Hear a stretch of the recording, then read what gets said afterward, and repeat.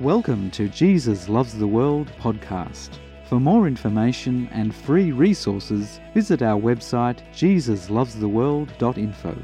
Be blessed, empowered, and transformed in Jesus' name.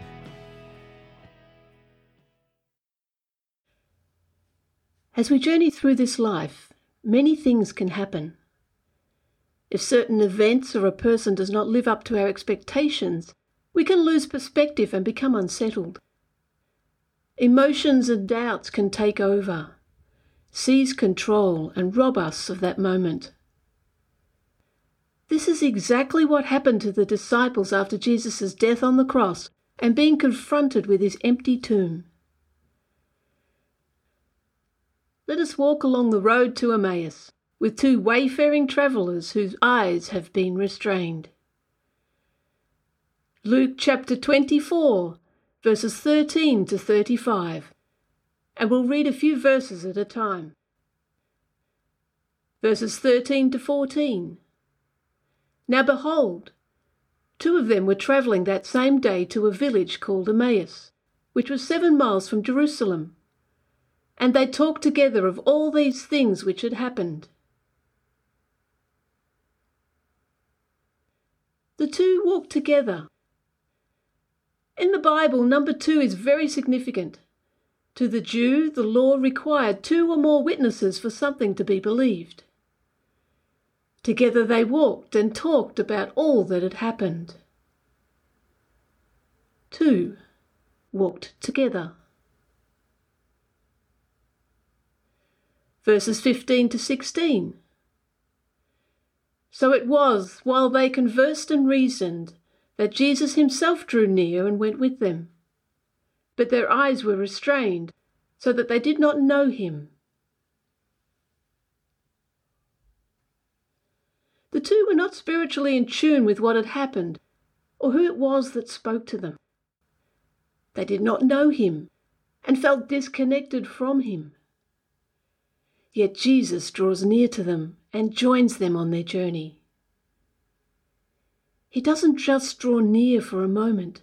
He joins them on their journey. In their despair and disappointment of him, he is the one who reaches out to them.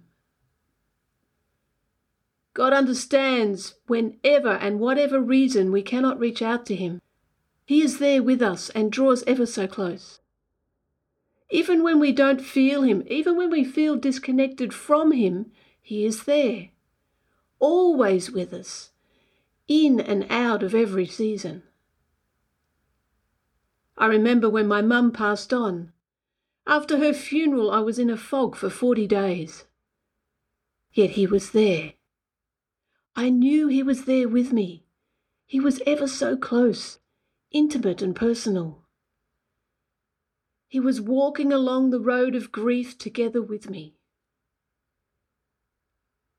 He continued to speak to me and interrupt my every day, even though I had no words to utter. He comforted me and brought me out of the fog. He knows exactly what we need and when we need it, and he is there any time for us. Also, there are times when I have been so sick and tired that I didn't have the energy to speak or concentrate on focusing on him. Yet I knew he was there. Regardless of the circumstances, environment, or weaknesses, he draws so close, always wanting to go deep into our hearts. He is so loving, gentle, good, and kind. The truth is, he never leaves us nor forsakes us, as his desire is always to be with us. As we journey through this life, no matter the circumstances, God himself draws near to us. Let us continue, verses 17 to 18. And he said to them, "What kind of conversation is this that you have with one another as you walk and are sad?" Then the one whose name was Cleopas answered and said to him, "Are you the only stranger in Jerusalem, And have you not known the things which have happened there in these days? Not only does Jesus draw near to them and join them on their journey, but he knows their sorrow. He sees that they are sad and engages in conversation with them. He shows them that he sees their sadness and his concern for them. In doing so, he honours them and shows them that he cares. He breaks through the heaviness of sorrow and hopelessness. God breaks through this life of disappointment, confusion, and hopelessness to bring satisfaction, clarity, and hope. Only Jesus can satisfy. Only he. Verses 19 to 20. And he said to them, "What things?" So they said to him, "The things concerning Jesus of Nazareth, who was a prophet mighty in deed and word before God and all the people, and how the chief priests and our rulers delivered him to be condemned to death and crucified him." The irony is, he is the one they are disappointed in, confused about, and as a result feel that all hope is gone. However, the truth is, he is the one who never disappoints, brings clarity into confusion, and gives hope. A hope that is never taken away. An eternal hope. A confident expectation for today and for tomorrow. They know and testify of him as a prophet who was mighty in deed and word.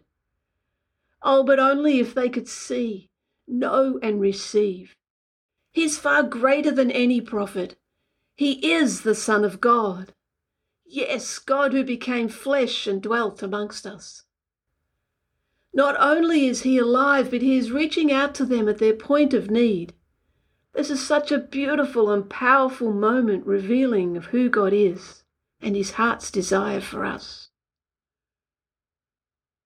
Jesus reaches down to our lowest point of need to raise us up equal with him.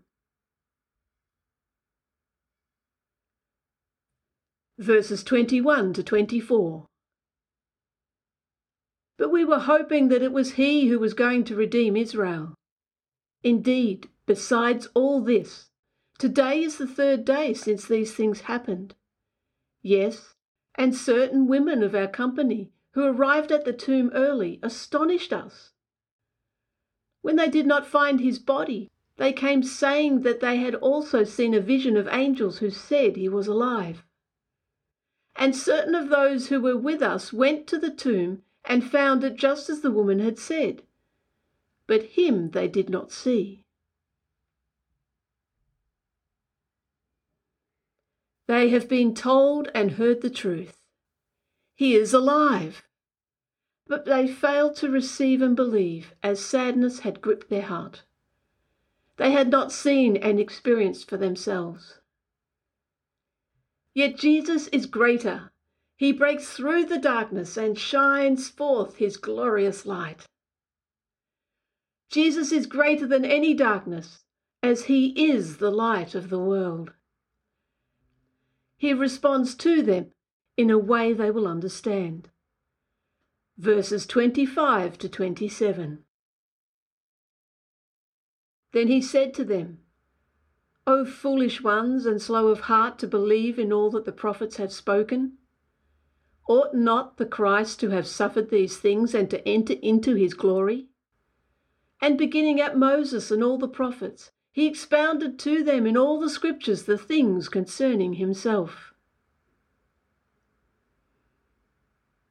Jesus, the Word who became flesh, who through him and by him all things were created, speaks light into their darkness and joy into their sadness. Moses, together with all the prophets sent to ancient Israel, testified of his coming. They knew the scriptures. Therefore Jesus reaches into their hearts to the level of what they believed. And he goes on revealing to them the truth the truth that will set them free. The truth of who he is, that he is the Messiah. He is the one who at the hands of the chief priests and rulers was delivered up to be condemned to death and crucified. That he had to suffer to set humanity free. He is risen to come into his glory. If only they knew that truth is standing right beside them, engaged with them, drawn closer to them, and speaking into their hearts. He opened their hearts through the scriptures, expounding on all things concerning himself. Verses 28 to 29. Then they drew near to the village where they were going, and he indicated that he would have gone farther. But they constrained him, saying, "Abide with us, for it is toward evening, and the day is fast spent." And he went in to stay with them. They were hungry for more, as their hearts were ignited with hope and fueled by his presence. They constrained him with intensity and fervour. Jesus instantly responds and went in to stay with them. Abide with them. Jesus never rejects us and never gets tired of being with us. He is always ready, willing, and able. Verses 30 to 31. Now it came to pass, as he sat at the table with them, that he took bread, blessed it, and broke it, and gave it to them. Then their eyes were opened, and they knew him, and he vanished from their sight. Jesus continues to serve, even though his work is finished. His work on the cross was finished, yet he continues to intercede, to reach out, to draw near. As he journeyed with them, their hearts were ignited with his fire, yet they still did not see. Upon invitation, Jesus draws closer. He abides with them. In Jewish culture and customs of sharing a meal together, it is one of fellowship, intimacy, and of great value. Even the everyday meals were special. Jesus shares a meal with them and speaks with his actions. He sat at the table with them, rested with them, abided with them, right where they were at. As a result, the three of them were equal, no one higher or lower than the other. They all sat together at the table. He took the bread. This word that has been translated as took is very interesting. It has dual meaning of either receive or take, depending upon the context. Jesus used it when he declared he would lay down his life and take it up again. Could they have reasoned amongst themselves it was he? He blessed the bread. Could it be that they remembered how he blessed the 5 loaves and 2 fishes? Were they there? Was there something in how he blessed the bread that was to remove the scales off their eyes? He broke the bread. Had they heard how he broke the bread and said to the 12 at the Last Supper, "This is my body which is given for you. Do this in remembrance of me"? His flesh was broken and torn apart. Oh, that they could remember. When he took the bread, blessed it, broke it, and gave it to them, their eyes were opened. The truth of who he is revealed. They now knew him and are truly free. Let us read what happened. Verses 32 to 35, and this is their response. And they said to one another, "Did not our heart burn within us while he talked with us on the road, and while he opened the scriptures to us?" So they rose up that very hour and returned to Jerusalem, and found the 11 that who were with them gathered together, saying, "The Lord is risen indeed, and has appeared to Simon." And they told about the things that had happened on the road, and how he was known to them in the breaking of bread. They rose up that very hour. It must have been late. Yet they returned to Jerusalem to testify from their own experience, from their own personal encounter with him.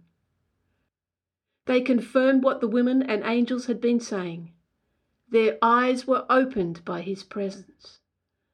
At the breaking of bread, as he gave himself to them, and he gave the bread to them, their eyes were opened. They have seen and know the truth. They testify and received and believed. He is indeed risen. He is indeed alive. All this was made known to them in the breaking of the bread by him. Jesus appeared to many before he ascended into heaven, and is now at the right hand of the Father. He opened each one's eyes in different ways according to their need, by his presence. For us today, by his Spirit, as we journey through this life, he is with us. We can be expectant to hear from him, and to have an encounter with him, and to be intimate with him, as this is the heart of the Father, this is the heart of the Son, this is the heart of his Spirit. As he so desires us, he draws near to us. It is through the scriptures that we learn about him, as the Bible is God's love story to us. The Father, Son, and Spirit are one, and God is continually working to reveal himself to us. Our hearts are ignited by an awareness of his presence and knowing the truth about him. When we come to the Bible, his love story to us, let us surrender what we think the text means and ask him to reveal himself to us by his Spirit what he wants us to know about him from the text.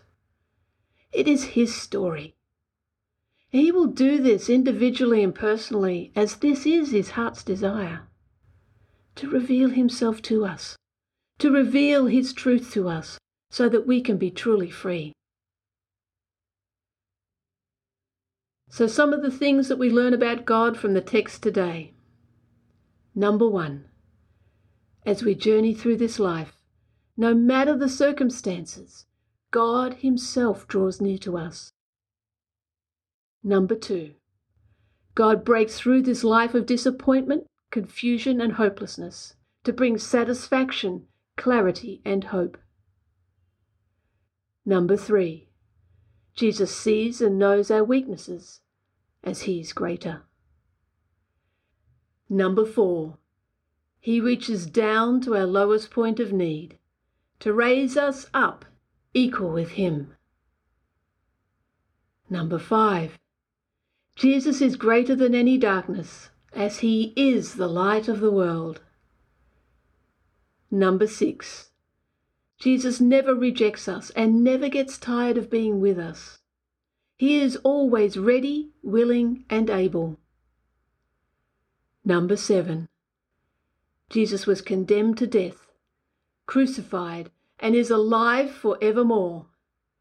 And number 8, Jesus' presence opens our eyes to him and the truth about him. Praise his mighty name.